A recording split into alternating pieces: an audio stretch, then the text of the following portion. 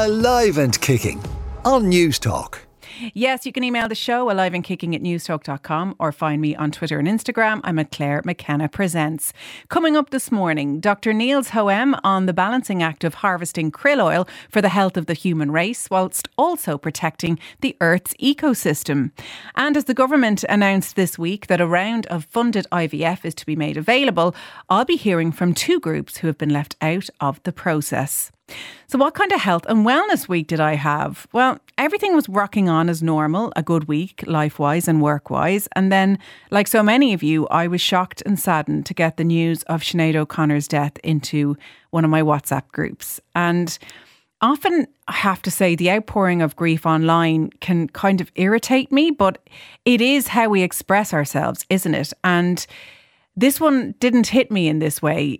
You could feel the sadness and the love ripple across the country and across the world. And I've really, enjoyed is not the right word for it, but to hear some of the biggest names in music talk about their experience of Sinead as an artist, Sinead as a person, it hasn't got to me the way others usually do. I haven't posted anything myself yet, but what I did decide was that I would say something about her passing here on the show.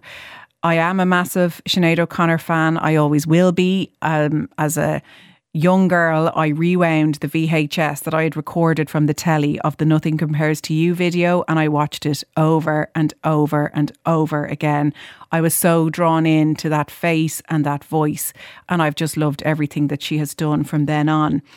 And years later, I was working in my first radio job, and Sinead O'Connor was a guest on our show, and she was talking about mental health, and she was saying she wanted to get a grasp on how many people were struggling in Ireland. Now, bear in mind, this was about 20 years ago, so we weren't talking about it as much as we do now. And she wanted people to write to her at a PO box to let her know and let them know that they weren't alone. I don't think she trusted that enough was being done to get a handle on how many people this was and then support them in that. And she said, even if you can just write an X on a postcard or an envelope and send it to this PO box number, that will be enough. And there are strict media guidelines on the discussion of suicide in particular, and things which aren't helpful to say. And as journalists, we would receive that training. And after the interview, I thought I would ring Sinead and offer her that information. And when I think about it now, maybe she just seemed so accessible. I called the number. I obviously said, look, I hope you don't think this is overstepping the mark. It was, clear your intention and your empathy for this topic, but would you be interested in reading this information? And she gave me her email address. She was so open to it. So, up for the call. There was no offence taken, and I sent it on, and she replied to the email thanking me for the information once she'd read it through. Sinead O'Connor was the real deal, pure, genuine. She really cared for the right things in life.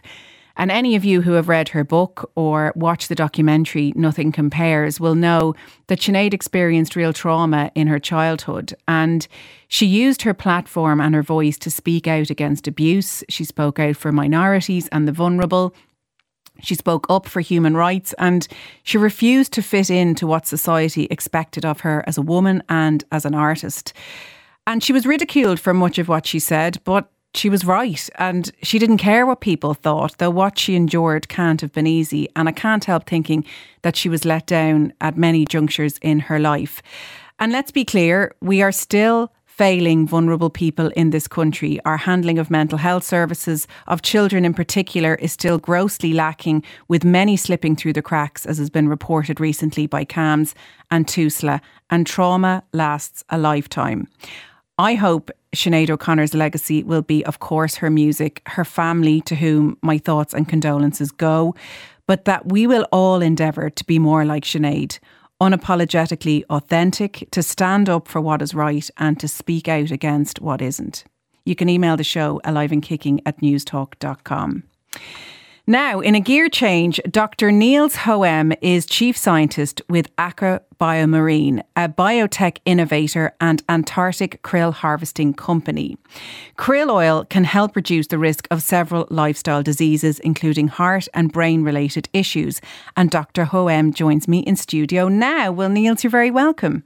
Thank you. It's quite the job title, and it always fascinates me how people end up where they are. So I'm sure it's not something you can answer quickly, but give us an idea of how you ended up here. Well, it's a long journey, I can tell you that. I started out as an academic, and I was doing that for 20 years. And then I ventured into early drug research. So where we actually, my specialty is really, was back then, how do you give a drug to a human for the first time?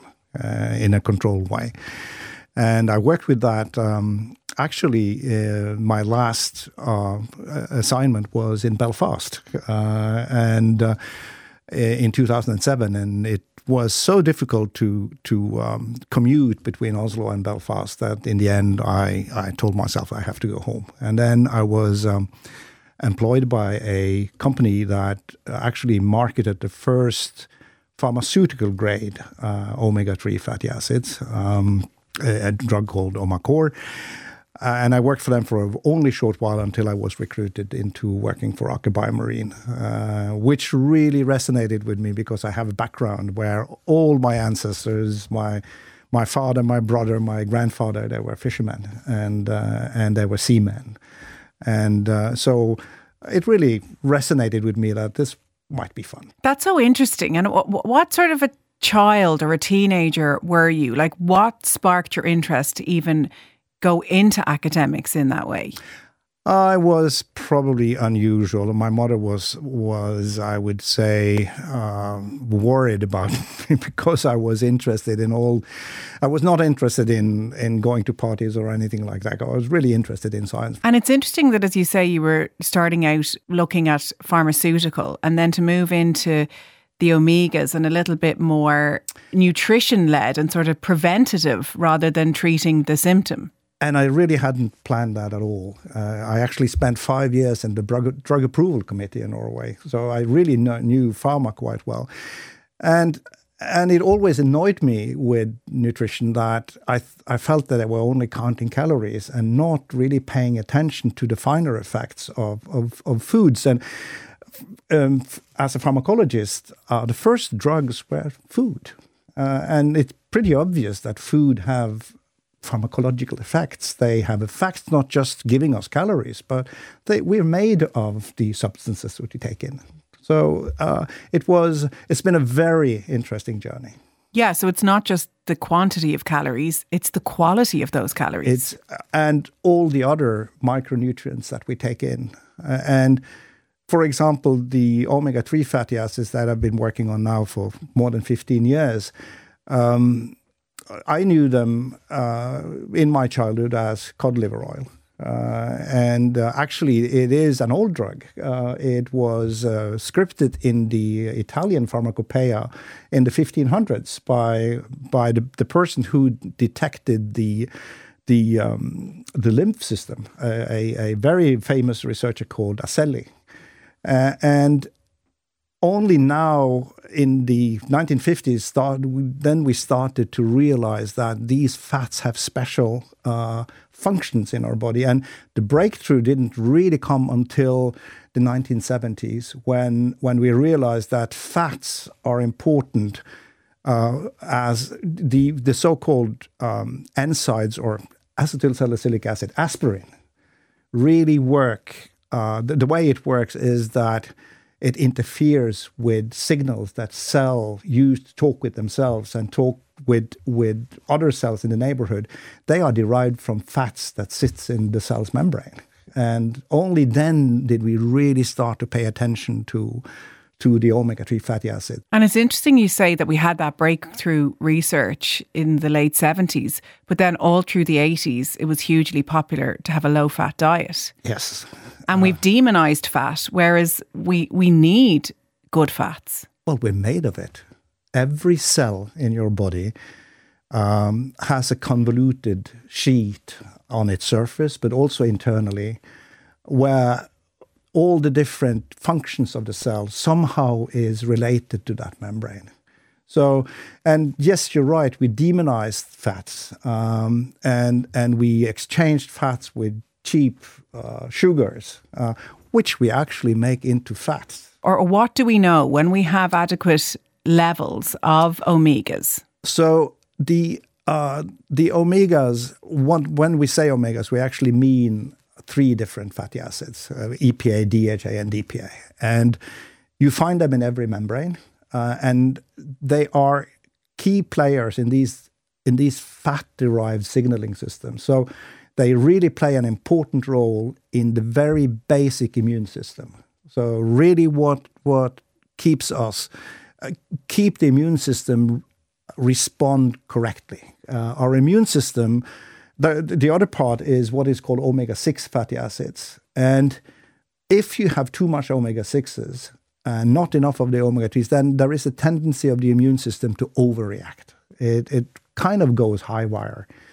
And the intake of omega-6 fatty acids is tens of times more now than it was before World War II. It's a huge change in our intake of fats because we demonized butter and animal fat, and then we were told to use soybean oil and sunseed oil, and it has changed. It's a huge change in our basic nutrition. At the same time, our supply of those omega-3s have gone down.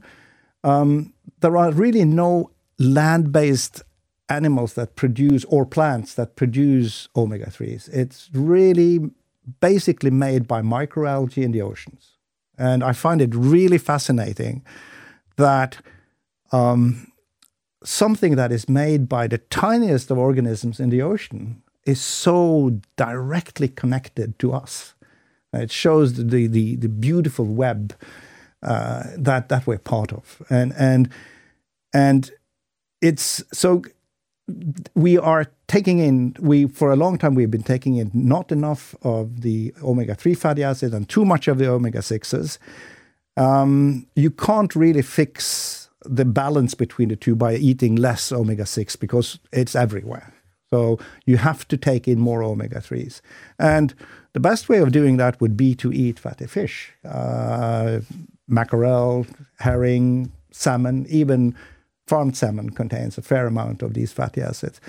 But of course, in the general population around the world, people are not even close to having enough. And a world survey of the status of how much we have of those fatty acids in our bodies shows that in almost all countries, it's less than what is optimal.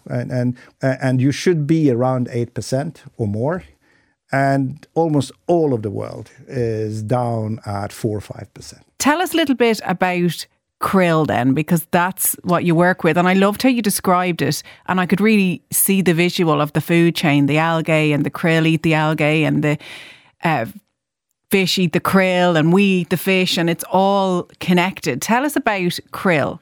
So when I'm asked about that question, then people ask, why don't you just catch algae? Now, algae, you could scoop it up in your hand and you can't see anything.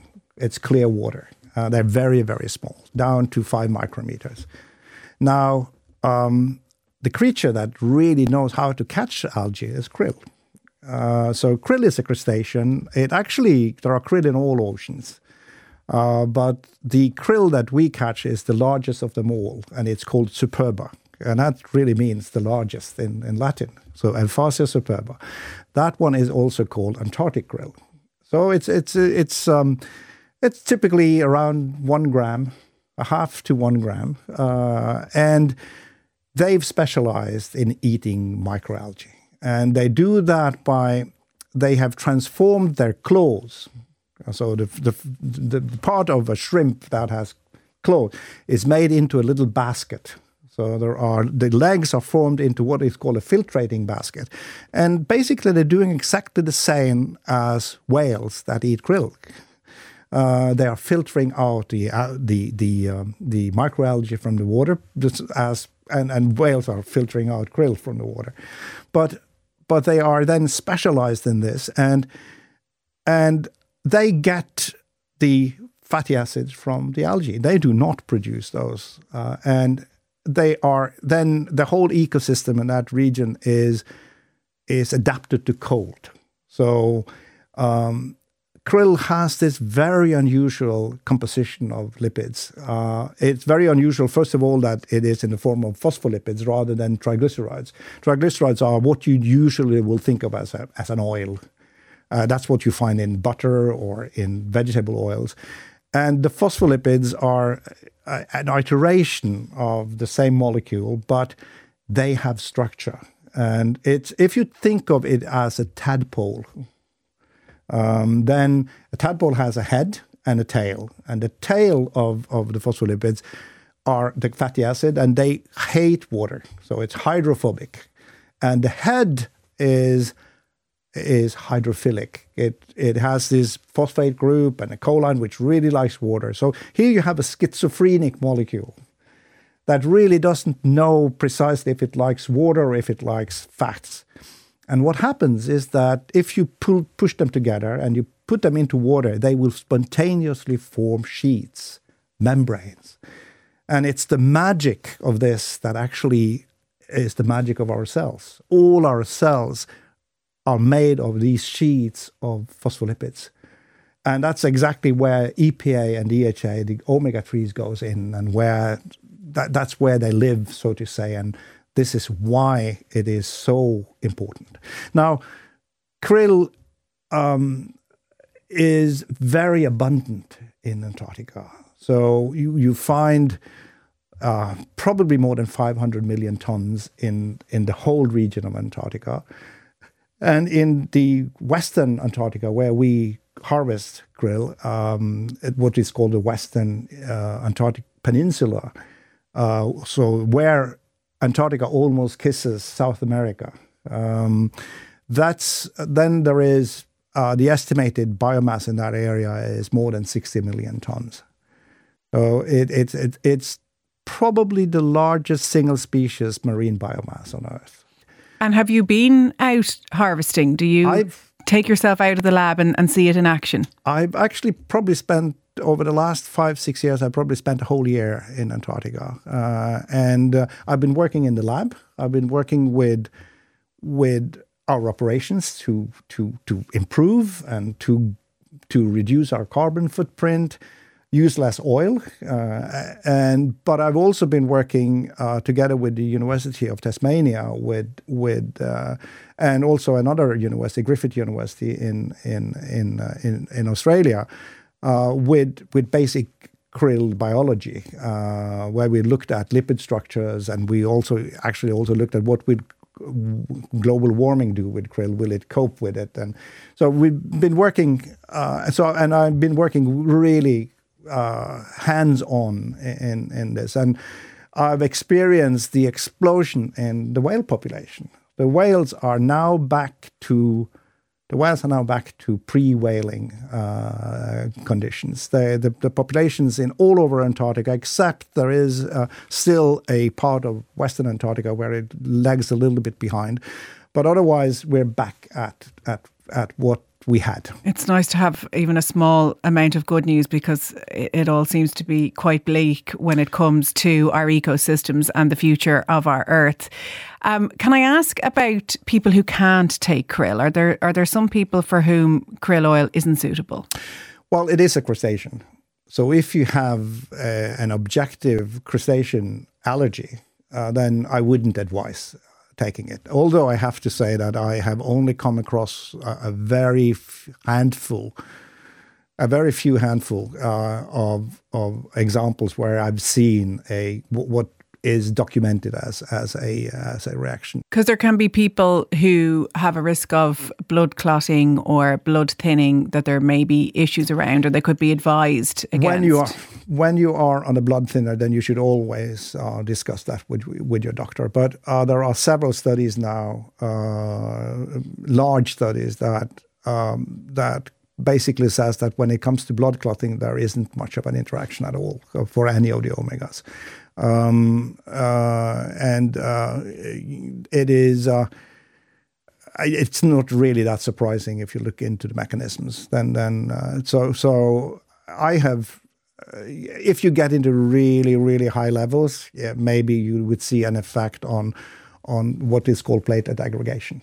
But remember, the coagulation is a very complex system, and it's at the crossroads of 3 different systems, which is platelet aggregation, fibrinolysis, and coagulation.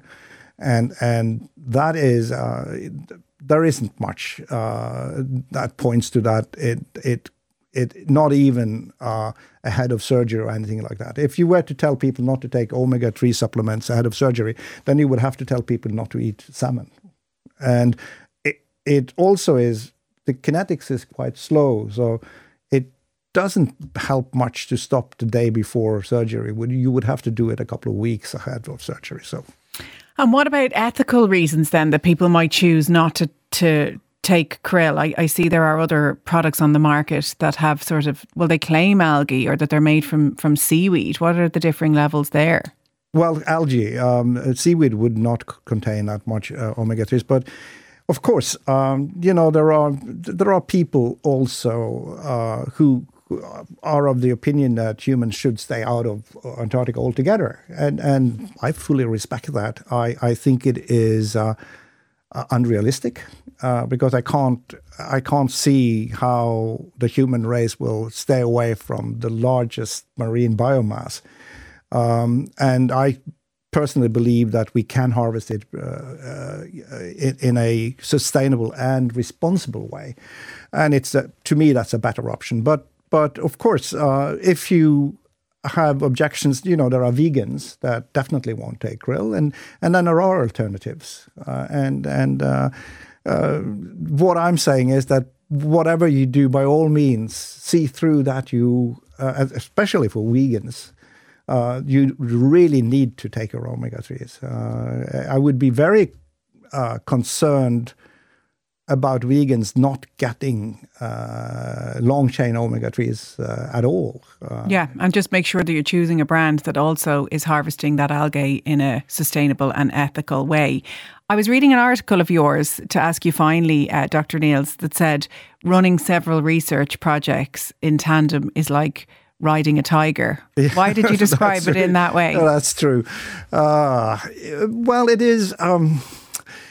Aker BioMarine is a very strange company. We are doing it all. We are starting out in Antarctica. We have drones in Antarctica and we have boats in Antarctica. We are transporting everything we need into Antarctica and taking all our products out of Antarctica. Then we are running a factory in Texas, in Houston. And then we are doing clinical research. We are doing... part of our product is used for aquaculture, so we're into animal health. So it's really, it really feels like riding a tiger occasionally because, but frankly, I'll rather ride the tiger and have fun than ride a slow and boring elephant. Well, I was going to say that to you. Anyone who thinks research and lab work is boring now has this exciting vision of you astride a tiger. And I think that's a far better image, as you say, is something slowly plodding along. It's been fascinating having access and a little insight into your work. Thank you so much for coming on. Dr. Nils Hoem, Chief Scientist with Aker BioMarine. Thank you very much. Coming up after the break, the Health Minister, Stephen Donnelly, has announced one publicly funded round of IVF from September. But who has been left behind? Alive and kicking on News Talk. You're welcome back to Alive and Kicking. Now, September will be the first time in the history of the state that there will be publicly funded reproductive treatment. Eligible couples will be fully funded for one round of IVF, subject to qualification criteria. Joining me on the line now is Eilish O'Regan, health correspondent with the Irish Independent. Eilish, you're very welcome. Hello, Clare. Can you tell us what those qualification criteria are, please? the age limit is 41, so a woman can't be over 41. Her BMI cannot be more than 30. You have to be in a relationship for at least a year. It has to be a heterosexual relationship. So same-sex couples are not eligible at the moment. If you've had one previous round of IVF, you're eligible, but you must have used up all of the embryos. If you're in a relationship and you have no children with your partner, you're eligible, but one of the partners has to have no living child. The scheme will start in September.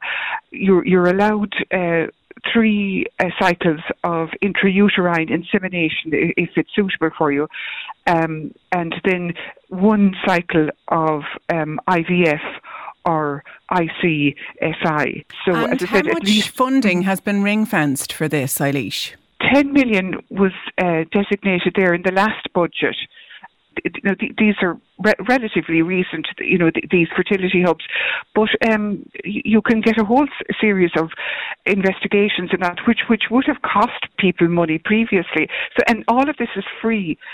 Some of the money would have gone into the hubs already, and they're relatively well staffed. And that now there's about 180 referrals to the hubs already per month. So yes, and the first national HSE fertility centre will be opened in Cork next year, and that's set to do around 500 IVF cycles. So as you say, there will be people who can avail of this, and financial constraints won't be a deciding factor for many. Has there been any reaction to this from Stephen Donnelly? Has he acknowledged the complaints or suggested that perhaps we'll have something more accessible or inclusive in the future?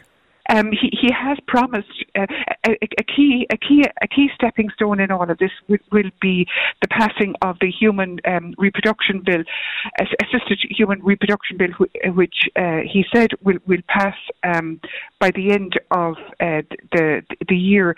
So once that's in place, you see, it will allow then for the setting up of an authority, and this whole area, the clinics and the treatments will be regulated for the first time. And when is that expected, that bill? Well, it was published in March, and it's currently before the Dáil. Now he has said that he intends to push it forward in the next Dáil term. Okay, well, Eilish Regan, health correspondent with the Irish Independent, thank you very much for coming on. And I mentioned moving to a more inclusive model. I said cohorts, but believe it or not, they are actually real life people. And joining me to represent 2 of the very aggrieved groups who've been left out of this announcement is Renee von Medding, who is CEO of Equality for Children. Renee, you're very welcome back to the show. Thank you, Claire. And I'm also joined by Jess Willow, a registered dietitian and certified intuitive eating counsellor and an expert in fertility nutrition at Willow Nutrition. Thank you so much for coming on. Renee, I'm going to start with you. Tell me your reaction when you heard about the announcement this week.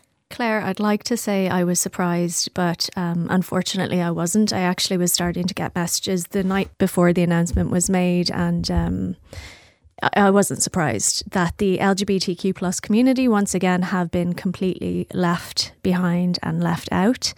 The announcement was made that anyone who needs a sperm or egg donor in order to conceive is going to be, for the moment, completely omitted from this publicly funded fertility treatment. And as you know, 100% of the LGBTQ plus community need the assistance of a donor in order to conceive. So I suppose within our community there was shock. There was devastation. Many people have been waiting for this funding to become available, and I think it was unexpected in ways. People expected some of the other criteria that perhaps have been mirrored from places like the NHS. I don't think anybody really expected that anyone needing a donor would be completely excluded. I mean, I'm not putting this at Eilish because she was just, as a journalist, giving us the facts, but it just sounded so dated and so wrong. Everything was standing up on the back of my neck as she was describing what eligibility criteria are there. It's just the message it sends out about how we view a family or how we view parenting. That's not where we are in this modern age. That's not where I hoped we were in this country. Yeah, and, you know, it's been disappointing for myself hearing the narrative over the past couple of days. It hasn't really been widely reported that the LGBTQ plus community have been excluded from the funding. I've only heard it mentioned once or twice, and I have people messaging me saying, "Are you serious? They didn't say this on the news. Is this for real?" And I said, unfortunately, it is. One of the other kind of narratives that's been kind of floating around is that, well, look, it's a start, and sure, sit back, wait your turn, smile, and it'll happen for you at some point. And to be honest, we are at a stage now that we are tired of sitting back and shutting up. And it's not good enough. It's not good enough to exclude an entire section of society based on their relationship status or their sexual orientation. It's not good enough. You've been on a fertility journey yourself. You've come on this show to talk about it. You're currently pregnant with what would be your fourth pregnancy. Am I right? Actually, Fifth yeah. pregnancy. I've had 2 losses, so this would be number 5, yeah. And hopefully this will be your third member of your children later on in this year. But it takes such a toll on you emotionally, physically. You share so much of it on social media, but financially, there's already so many challenges. So to not be included in something that could take even one of those away, it must really sit uncomfortably with you. It does. And, do you know, this child that I'm carrying wouldn't exist. We would be disqualified under 3 different criteria. We would be disqualified because we're gay and we needed a sperm donor to conceive.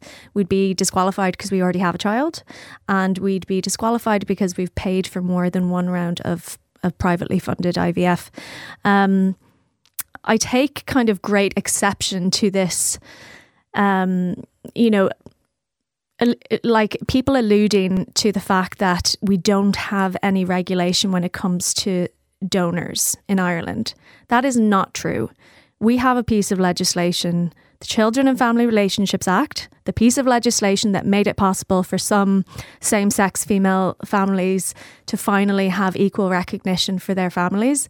That piece of legislation set up a national donor registry. We have regulation when it comes to sperm donors in Ireland. And, you know, for someone to say that's the reason that they aren't including people who need donors right now, that's a complete cop-out. And for Stephen Donnelly to say that that's the reason that it's not included, it's quite simply not true. I remember last year, you know, Equality for Children, we've been campaigning in this space when it comes to the Assisted Human Reproduction Bill, when it comes to surrogacy, and we are campaigning for an inclusive piece of legislation that encompasses all family types. And a year ago, Stephen Donnelly said to us that we were holding up the introduction of the public funding for IVF. We were holding it up because we wanted to go back and look at amendments for the AHR bill. He said that to us a year ago, okay? And we still don't have that. Indication that it's going to come in by the end of the year. I don't believe that. We've been told that every year. Doesn't happen. But we didn't hold it up. It was never ready to go a year ago. Even now, when it's been rolled out, it feels like they thought about this in the last couple of weeks.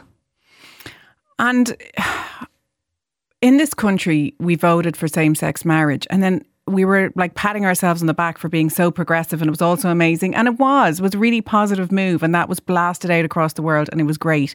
But it feels like we just have come to a snail's pace since then. It's like we plateaued and nothing else has happened. And that frustrates me so much. It's so unfair. I mean, not only for the LGBTQ plus community, but not even single people are allowed to become parents in this way. And this is the modern family. It looks very different. We don't need a mom, a dad and a white picket fence. We've moved on from that ideal. And that's the message that this really sends out. What have you heard from followers? As you say, the mainstream media haven't really been shouting about it that much, although I've seen you on TV talking about it. What have followers been saying? Just shock and disgust. I put up a question box the day it was announced and just said, of the people who are following me here, who would qualify? If you needed this, who would qualify? And I had hundreds of responses. And do you know how many people of the respondents would have qualified? One person. Everyone else was disqualified because they need a donor, because they already have children, because they're too old, because their BMI falls outside of the criteria. There are so many problems with this. It's not just the donor issue, but looking at it as a whole, it's just very disappointing, and it's very it's quite shocking. You know, I've seen quite a few funny memes, you know, about like who's actually going to qualify. You know, if you're a pink unicorn who's got a copy of your mother's junior cert, you know, it's like. Well, I'm so impressed that you can keep your humour through all of this while on anti-sickness medication and pregnant. So good for you, Renee, because like you'd have to, otherwise you would completely crack up. But it does send a really disappointing message. I do think there are positives to the announcement, but why not just ring fence the funding and have it open to all? And when the funding is gone, it's gone, and then look to extend it. I sometimes think, am I like Tinkerbell here, thinking we can just wave wands? But I don't understand why that's not where it is. Well, I'd love to get your thoughts on this topic. The email address is always open on any topic we discover, but I'd love to get your reaction to the announcement this week. If you're impacted in any way to whether it's a fertility struggle or, you know, you can identify with what Renee is saying, you can always email aliveandkicking@newstalk.com. And when we come back after the break, we're going to be hearing from Jess Willow, a registered dietitian, to discuss the BMI element of the eligibility criteria. Alive and Kicking on News Talk. You're welcome back to Alive and Kicking, where we've been talking about how eligible couples will be fully funded for one round of IVF subject to qualification criteria. It was announced this week by the Health Minister, Stephen Donnelly. And before the break, we were hearing from Renee von Mendig, CEO of Equality for Children, on how the LGBTQ plus community have been completely left out of this process. And I want to bring in Jess Willow now. So Jess, you are a registered dietitian at Willow Nutrition and a certified intuitive eating counsellor and an expert in fertility nutrition. Tell me how you feel about a person's BMI being included in their qualifying for this publicly funded IVF. It is very upsetting for a lot of people to see these restrictions. I think it is definitely a step in the right direction, but it is restricting access for an awful lot of people. We know that BMI as an individual measurement of overall health is flawed. It was never developed to be used at an individual level. And when we look back of where BMI came from, it's based on 7,000 predominantly white European men, and it was developed predominantly to be used in research, and yet here we are using it in healthcare every single day and actually using it as a way to restrict access to healthcare. I work in a weight inclusive approach, so I support women and men to make positive health changes irrespective of their weight, and I work specifically with women and men who are going through fertility treatment and see it on a day-to-day where access is restricted based on the number on the scales. And it is very, very disheartening for a lot of the individuals that I work with. You know, it's not new that we're seeing BMI used as a way to restrict access. It is used in an awful lot of other countries who already have publicly funded IVF, as well as privately private clinics as well. So in New Zealand, they restrict BMI to 32. Nice Guidance themselves have a restriction of BMI of 30. But when you look at the research, a lot of the research is very conflicting.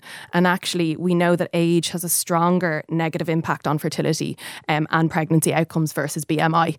And when we know what we know now about dieting and how damaging it can be and how it does not actually work in the long run and can't be sustained, we're seeing an increase of disordered eating and eating disorders in women of all shapes and ages and sizes. Really kind of telling women that they have to go off and lose weight in order to qualify for fertility treatment when they're losing those valuable years that unfortunately we don't have the luxury of, is I think very damaging and can really, really lead to, again, it's restriction, it's stigmatisation, and will be devastating for a lot of people, I think, to hear. And that's, again, I start to read between the lines, and it's the messaging. It's the same for the LGBTQ plus, for what we hold important and what we value. There's a message goes out, and the message that I hear is that there's blame. That if you've got to a certain BMI, there were things you were doing or not doing, that if you could just go and sort out, well then of course you can get access to fertility.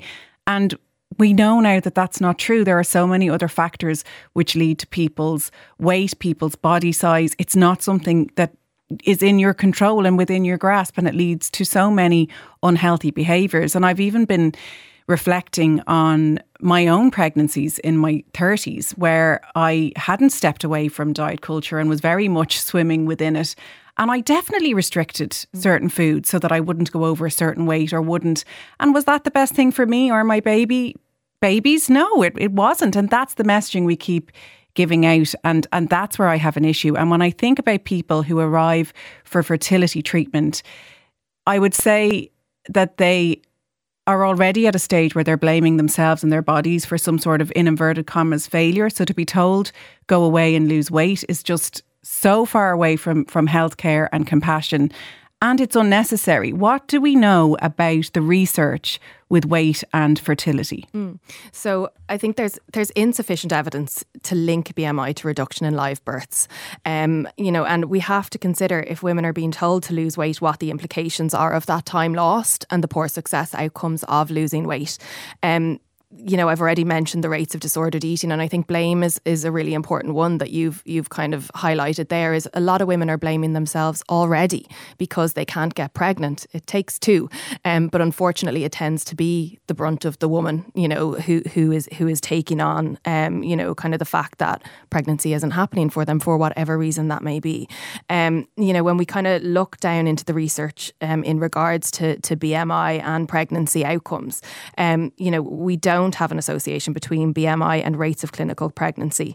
And when we look at those undergoing IVF and ICSI, there's no difference between IVF success rates in relation to ovulation and clinical pregnancy in those with a higher BMI.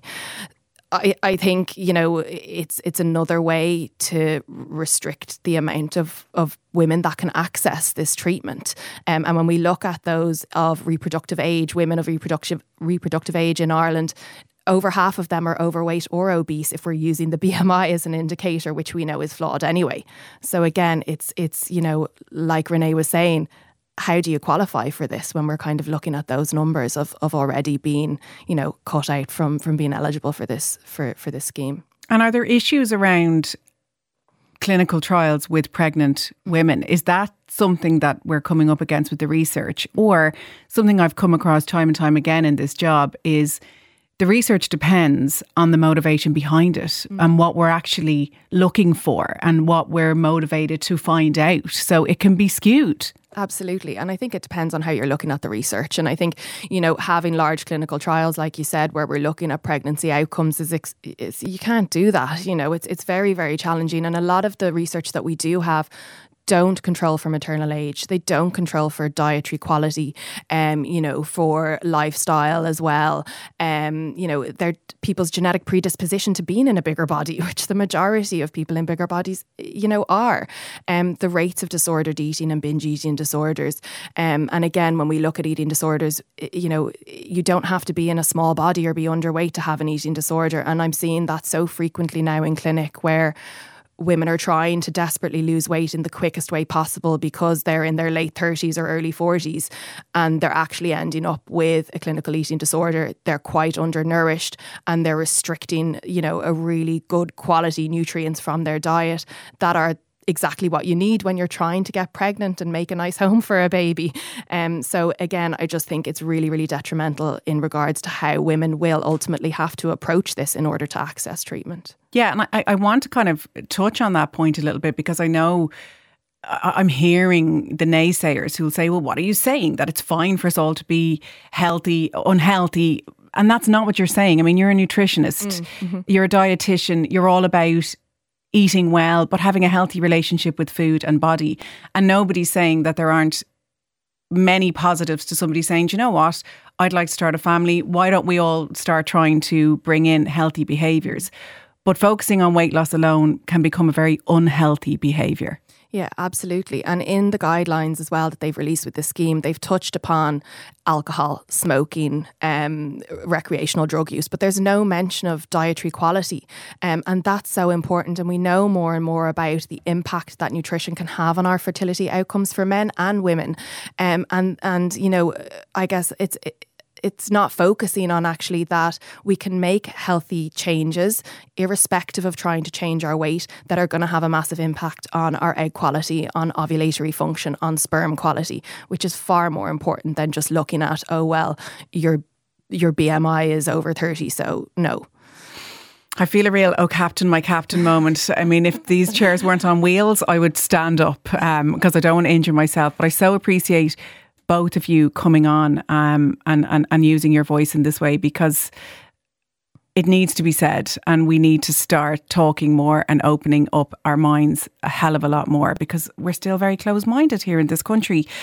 I will end on a positive, that this is an advancement in access to assisted reproductive health care for couples, which can obviously, as I've said, be a hugely stressful and difficult time. And I hate to think of the toll that I've mentioned already, not only personally, but also financially, and money being a barrier to people becoming parents. But it does not go far enough, and it excludes and sends a message to certain groups. And I really wanted to give them a voice today. So I am very grateful to Renee Von Mending of Equality for Children. She is their CEO, and Jess Willow, a registered dietitian at Willow Nutrition and an expert in fertility care. Thank you so much to both of you for coming on. Thank you very much. Thank you. And again, I would love you listening to get involved in this conversation. You can email aliveandkicking@newstalk.com, as you can for any topic that we discuss or anything you would like to see on a future show.